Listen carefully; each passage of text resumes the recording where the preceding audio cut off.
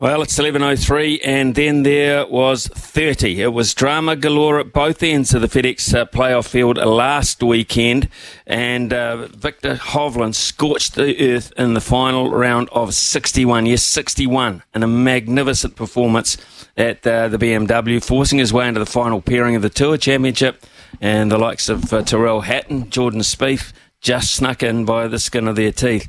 So what will this weekend at Eastlake offer? Who will end with the richest of the rich group of men?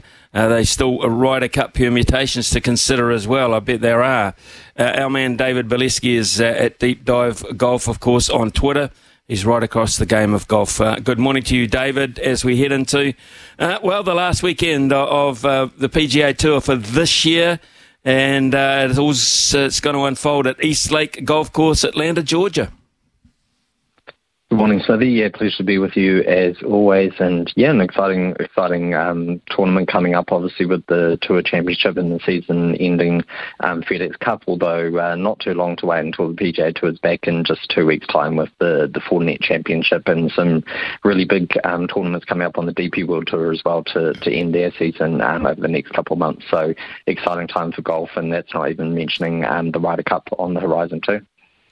Yep, absolutely. Well, the Eastlake Golf Course is steeped in history, going back as far as 1904. It's a par 72 course with a 76.2 rating and a slope index of 144. 4 par 3s, 10 par 4s, 4 par 5s, traditional par 72 as such. But what are the challenges here for us, David? What are we looking out for? Yeah, so it's a difficult course. It's always played quite hard. I mean, obviously we've got this unique kind of characteristic this week in terms of the setup with the starting strokes that players have. It's actually a par 70, so it's a 7,346 yard par 70.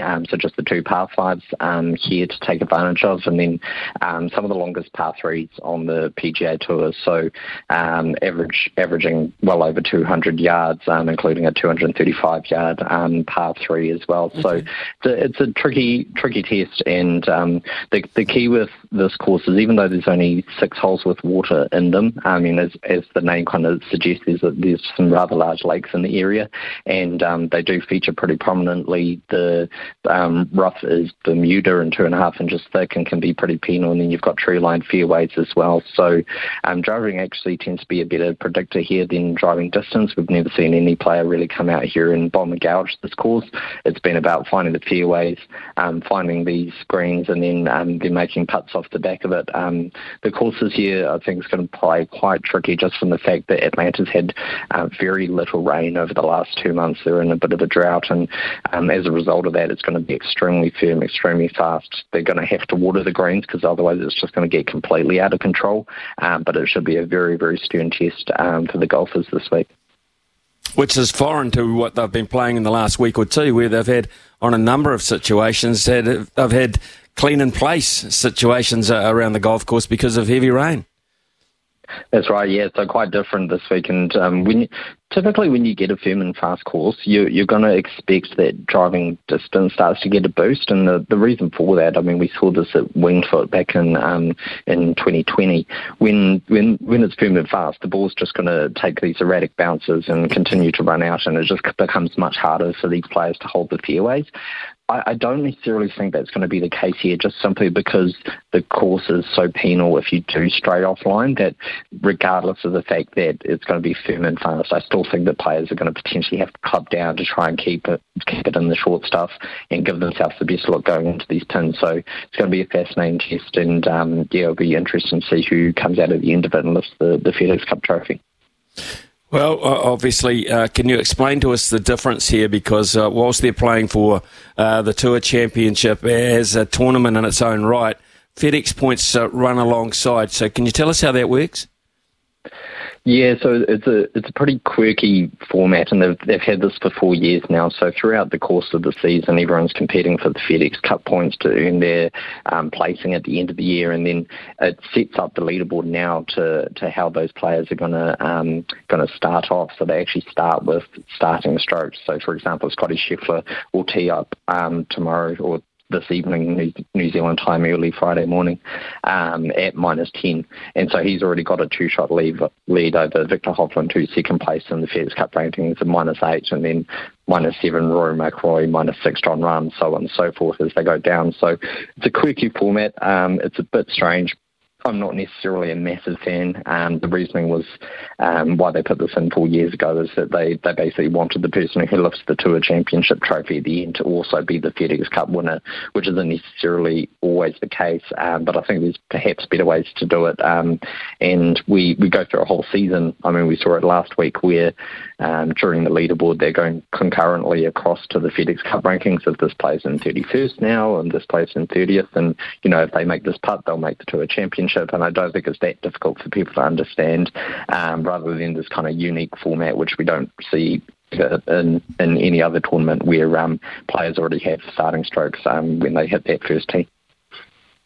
Last week we talked about Rory McIlroy because the theory was, even though the fairways were very tight last week, the further you bombed it, the closer you were going to get to the green quite logically, which made hitting out of the rough a little bit more simpler, I suppose.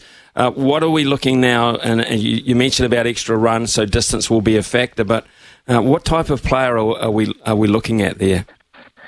Yeah, so driving actually is going to be really key this week. We've got some good comparison courses in Sedgefield Country Club, so that's the host of the Wyndham Championship.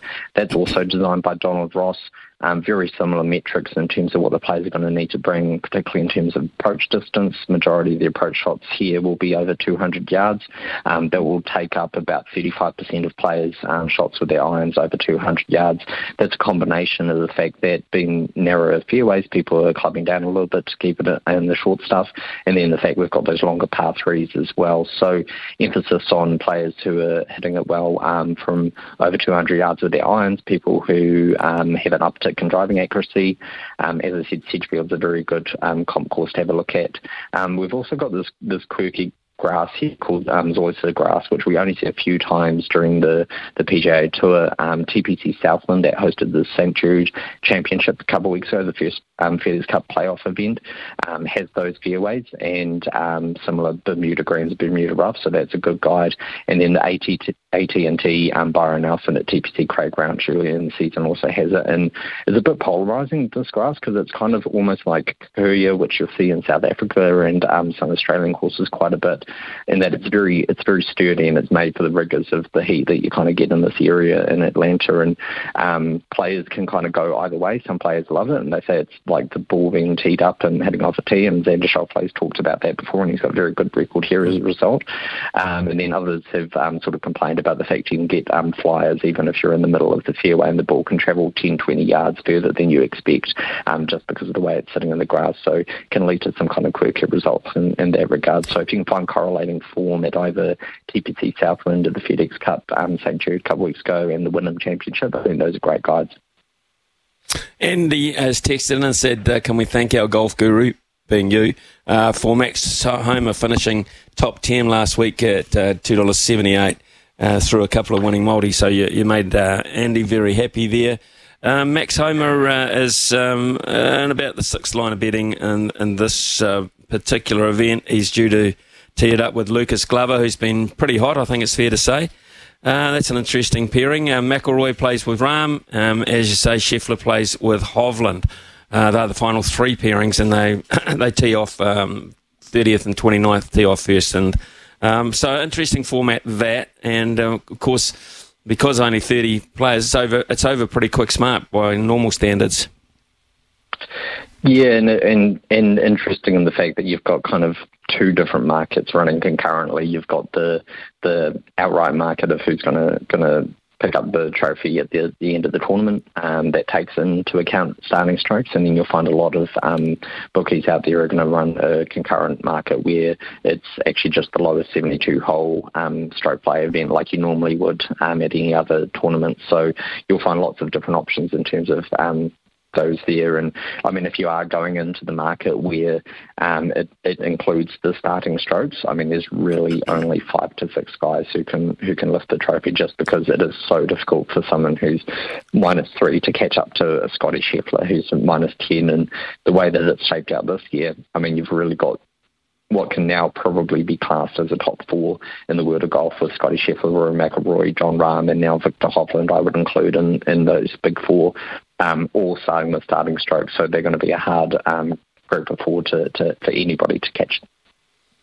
It confounds me, and we mentioned this last week, but it just seems to be more exaggerated every week. The number one golfer in the world, you would assume over the years, would have a pretty cool swing, close to the perfect golf swing. But if you look at Scheffler, you look at the feet at the point of impact and just after, it makes you scratch your head. I mean, if you saw him on a Saturday morning at your local golf club, you'd say, how the hell are you the best golfer in the world with that kind of a golf swing? But he finds a way. It's unbelievable. His footwork is something to marvel at, because you see his feet kind of sliding all over the place, and you're just going, how are you keeping control of this golf swing? But he manages to do it, and I mean, I posted on my Twitter feed earlier this week just about how astonishing this season has been for Scotty Scheffler, and in many ways it's been so astonishing that it's actually been disappointing on the other side, because in the last 365 days he's played 24 tournaments. He's finished in the top 12 in 21 of them, and he's finished in the top 5 15 times out of 24. He's only got 2 wins to show from that, the Phoenix Open and the Players' Championship, so 2 pretty big flagship events. But really, I mean, he's been striking the ball at such a level that only Tiger Woods has really lived up to at that sort of level, and it's always difficult to make any comparisons to Tiger Woods, but in terms of the statistics, it basically shows that Scotty Scheffler this year, in terms of his driver and his irons, has been hitting at a level that Tiger Woods hit at, and no other players really ever managed. The difficulty has been his putter has just been dreadful the last few months. He's been really, really struggling with it, and he should have had a season this year, in my mind, where he won 6 to 8 tournaments. He's been hitting at that sort of level. He should have been completely dominant, and I think despite the fact he's been hitting it so well, he'll come away from the season a little bit disappointed, especially if he doesn't pick up the FedEx Cup trophy come Sunday. Yeah, absolutely right. Look, as you say, it's pretty hard to go past the top 2 or 3 given the handicap that's in their favour. But in terms of the tournament itself as a separate entity, is there anyone you spied that might make not necessarily a run at the FedEx title itself, but a run at this a run at this particular event as it stands alone? Yeah, exactly. I've been very high on Russell Henley this entire year. He's playing at an extremely high level, and he's been going underrated for my part. We've been following him for quite some time. He's been started off racking up top 20s, and then that's very quickly moved into top 10s and top 5s. And so his last 3 tournaments, when he finished second at the Wyndham Championship, so that's that course designed by Donald Ross, Sedgefield Country Club that I mentioned earlier. He finished 6th at the FedEx St Jude, which is the TPC Southland, and then 8th last week at Olympia Fields. And the intriguing thing about last week is that course is not, for me, the best setup for Russell Henley, and to still finish in the top 10 was a really good sign for me from him. So Russell Henley, the Georgia guy as well, he's born in the state, he attended the University of Georgia, so he's found a lot of success in this part of the world before, and he's actually finished 12th and 3rd in his 2 appearances at this course, and that was before the starting strokes, so that was off his own ball. So I think Russell Henley, which you can get at about 22 to 1 or 25 to 1, depending where you're looking for the 72-hole markets, is a good shout. Very, very accurate golfer, and he's striking the ball beautifully. This is a time of the year, David, when the DP Tour takes a back seat because of the status of these last few rounds of the FedEx. What are we knowing? Daniel Hillier, Ryan Fox been pretty quiet lately?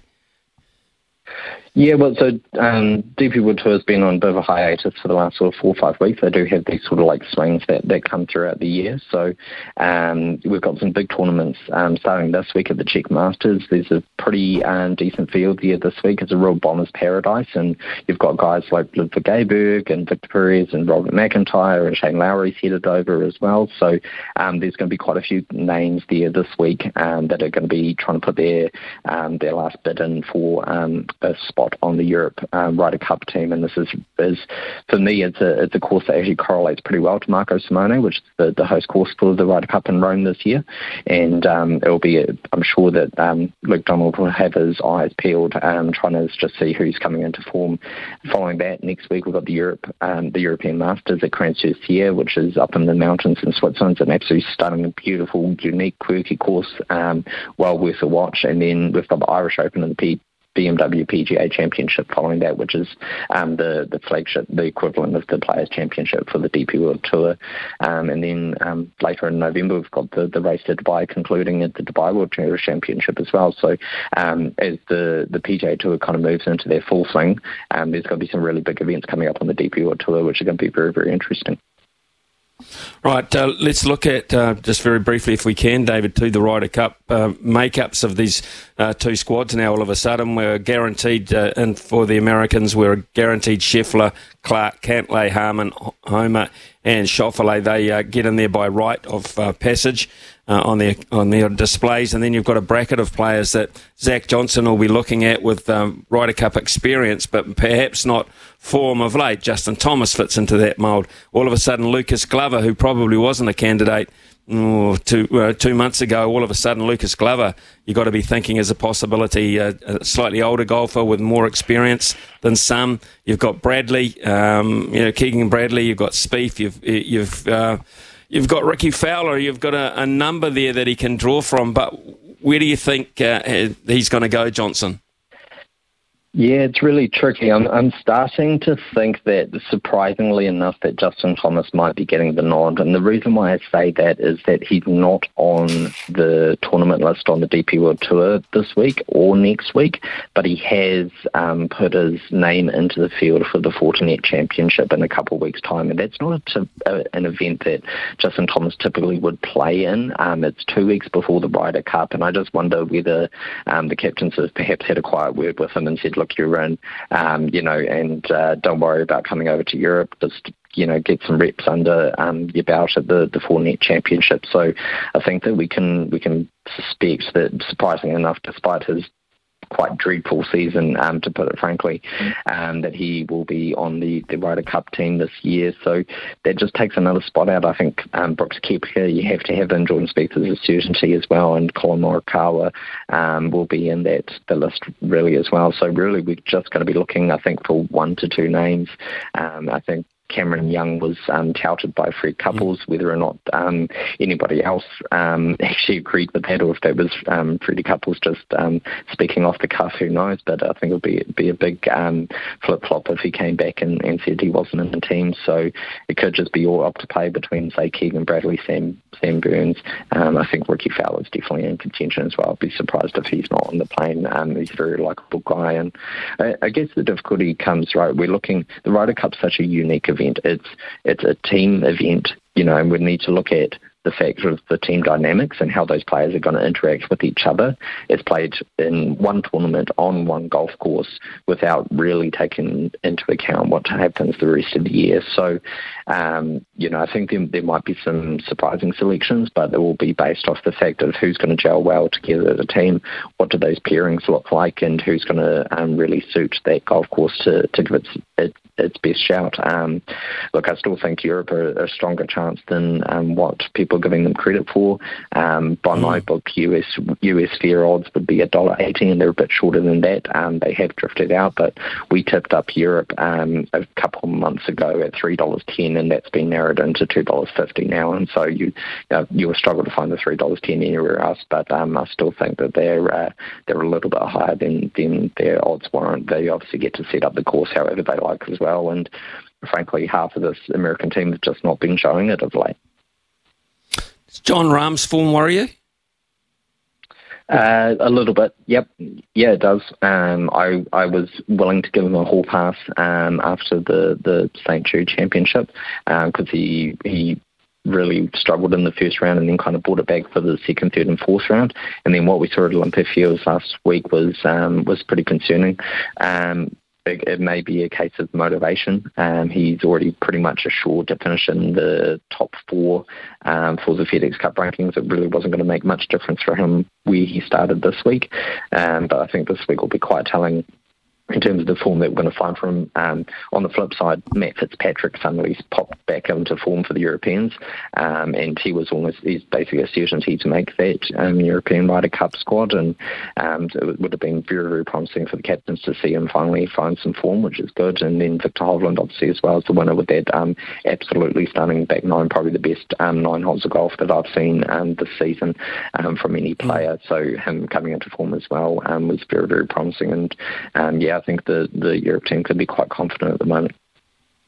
David Bieleski, always great to catch up with you. Thank you so much for that very detailed summary of how you see it may well pan out. We look forward to the Ryder Cup as well. Interesting with those names coming to the forefront, folks. You'll find David Bieleski's information on Deep Dive Golf on Twitter. And I seriously recommend you go to that site because they've been coming up trumps, absolutely. David, have a really good viewing weekend. Look forward to the Tour Championships at Eastlake. It's going to be a beauty. Thank you. Thanks for your time, as always, mate. Pleasure. Thanks, Billy.